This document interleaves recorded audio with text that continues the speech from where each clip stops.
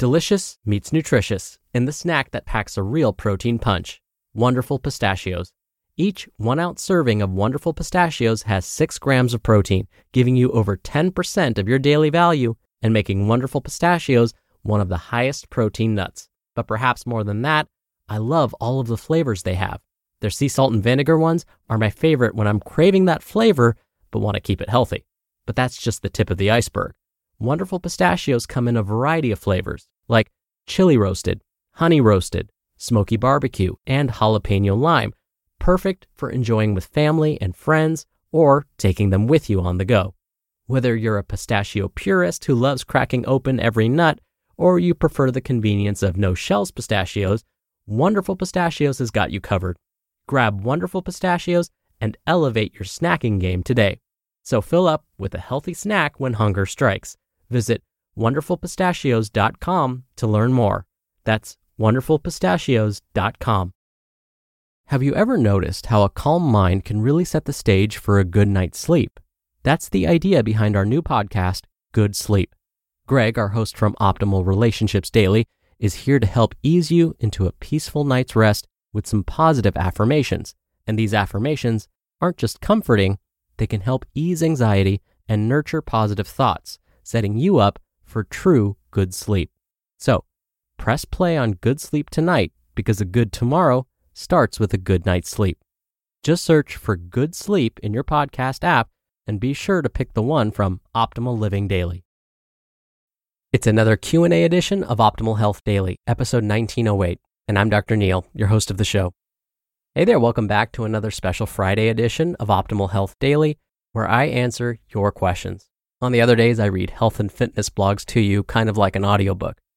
Now, if you're wondering about me and my background and my credentials and why I call myself Dr. Neil, definitely check out the first Q&A episode from earlier this month. That's where I go into more details about all of that. But for now, I'm going to spare you from that kind of long intro so we can get right to today's question and start optimizing your life. Today's question came via email. Nick writes, how can a person with mild to moderate mobility disabilities introduce and keep exercise in their life? Thank you so much for taking the time to send in your question, Nick. I do spend quite a bit of time talking about situations where there's no assumed mobility issue, but I don't think I've ever talked about what to do if there is a disability or mobility issue. So thank you again for the question. Now, I'll start with a disclaimer. In order to respond to this question, I'll need to make some generalizations. So the situations I describe might not include what you or someone you know may be experiencing. As always, these are guidelines. If my suggestions aren't quite specific enough, an experienced trainer will likely be able to personalize these recommendations for you. Something else that you'll find as I start talking about this is that the recommendations don't differ all that much from those that are considered otherwise healthy. So with that, let's jump in. Now, if the mobility or disability is due to an injury, we're going to assume here that the individual will eventually recover. But many of these same principles, again, can be applied to those with permanent disabilities. The general rule of thumb is to think about fitness in 2 stages. Stage 1 is all about maintaining general fitness levels, and stage 2 is all about maintaining specific fitness-related skills. Now, when I say maintaining, this is assuming a person recovering from injury. We could replace maintaining with increasing, but again, it depends on the person. I'll explain. Now, within both of these stages, there are levels.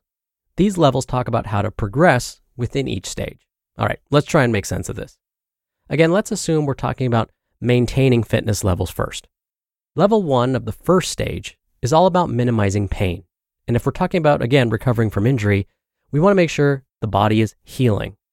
So this level is usually all about reducing inflammation by regularly applying ice or heat, for example, and so on. Level 2 may involve gentle stretching at first. We only can get to level 2 when the pain is properly managed from level 1. Then, if the gentle stretching goes well, we can start to add in some cardiovascular exercises. And believe it or not, even just gentle stretching can improve aerobic fitness, heart and lung health, believe it or not. Now, there was a time when I broke my hand playing soccer. Yes, somehow I managed to break my hand when playing a game where you're basically only using your feet and legs. Anywho, I wanted to maintain some level of cardiovascular fitness even with my broken hand. My doctor said I shouldn't run because I could trip and fall, land on my hand again, and cause more damage. So, I ended up using my dad's stationary bike. Now, depending on where the mobility issue is, maybe an exercise bike is not reasonable or safe. Again, an experienced trainer can help with this. They can decide which types of exercises would most benefit you. But let's say using the legs is not possible. There is actually something called an arm ergometer. This is basically an arm cycle or a bicycle for the arms. Instead of pedaling with our legs, we pedal with our arms. Most gyms actually have this arm ergometer machine, and you can even buy one for your home. They come in all shapes and sizes now. And since our arms have smaller muscles than our legs, they're less powerful and they get tired really quickly. After 5 minutes of using one of these, you'll definitely feel your heart rate rising, so it's still a fantastic cardio workout. Now, how often and for how long should these cardiovascular exercises be performed? You're going to guess what I'm about to say, so it all depends on the person and how they feel. But the general goal is to work up to 3 to 5 days per week for 15 to 30 minutes. As fitness improves, you can increase the length of the workout to 45 and even 60 minutes 3 to 5 days per week. But safety is key. It's better to take it slow and continue progressing rather than have a setback, injury, or re-injury. It's also important to keep incorporating flexibility training by stretching the major muscle groups during this time. In fact, when recovering from injury, the goal is often not to try and get super fit, but instead just try and maintain fitness levels. What about strength training?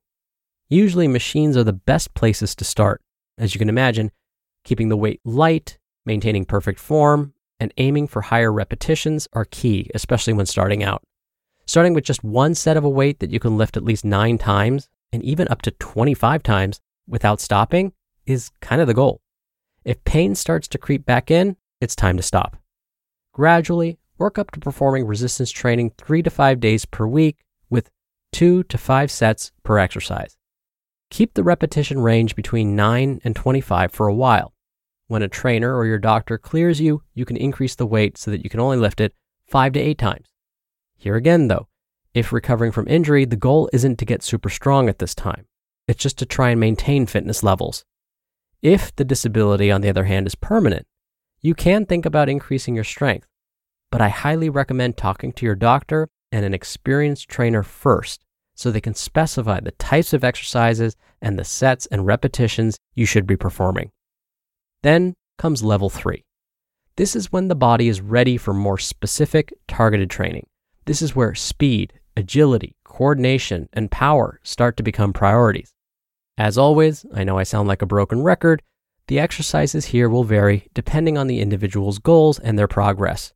So I can't really say much about this level other than these forms of targeted training should only happen after the previous levels and the person is not experiencing any pain or discomfort from the injury or disability. We're driven by the search for better, but when it comes to hiring, the best way to search for a candidate isn't to search at all. Don't search, match with Indeed.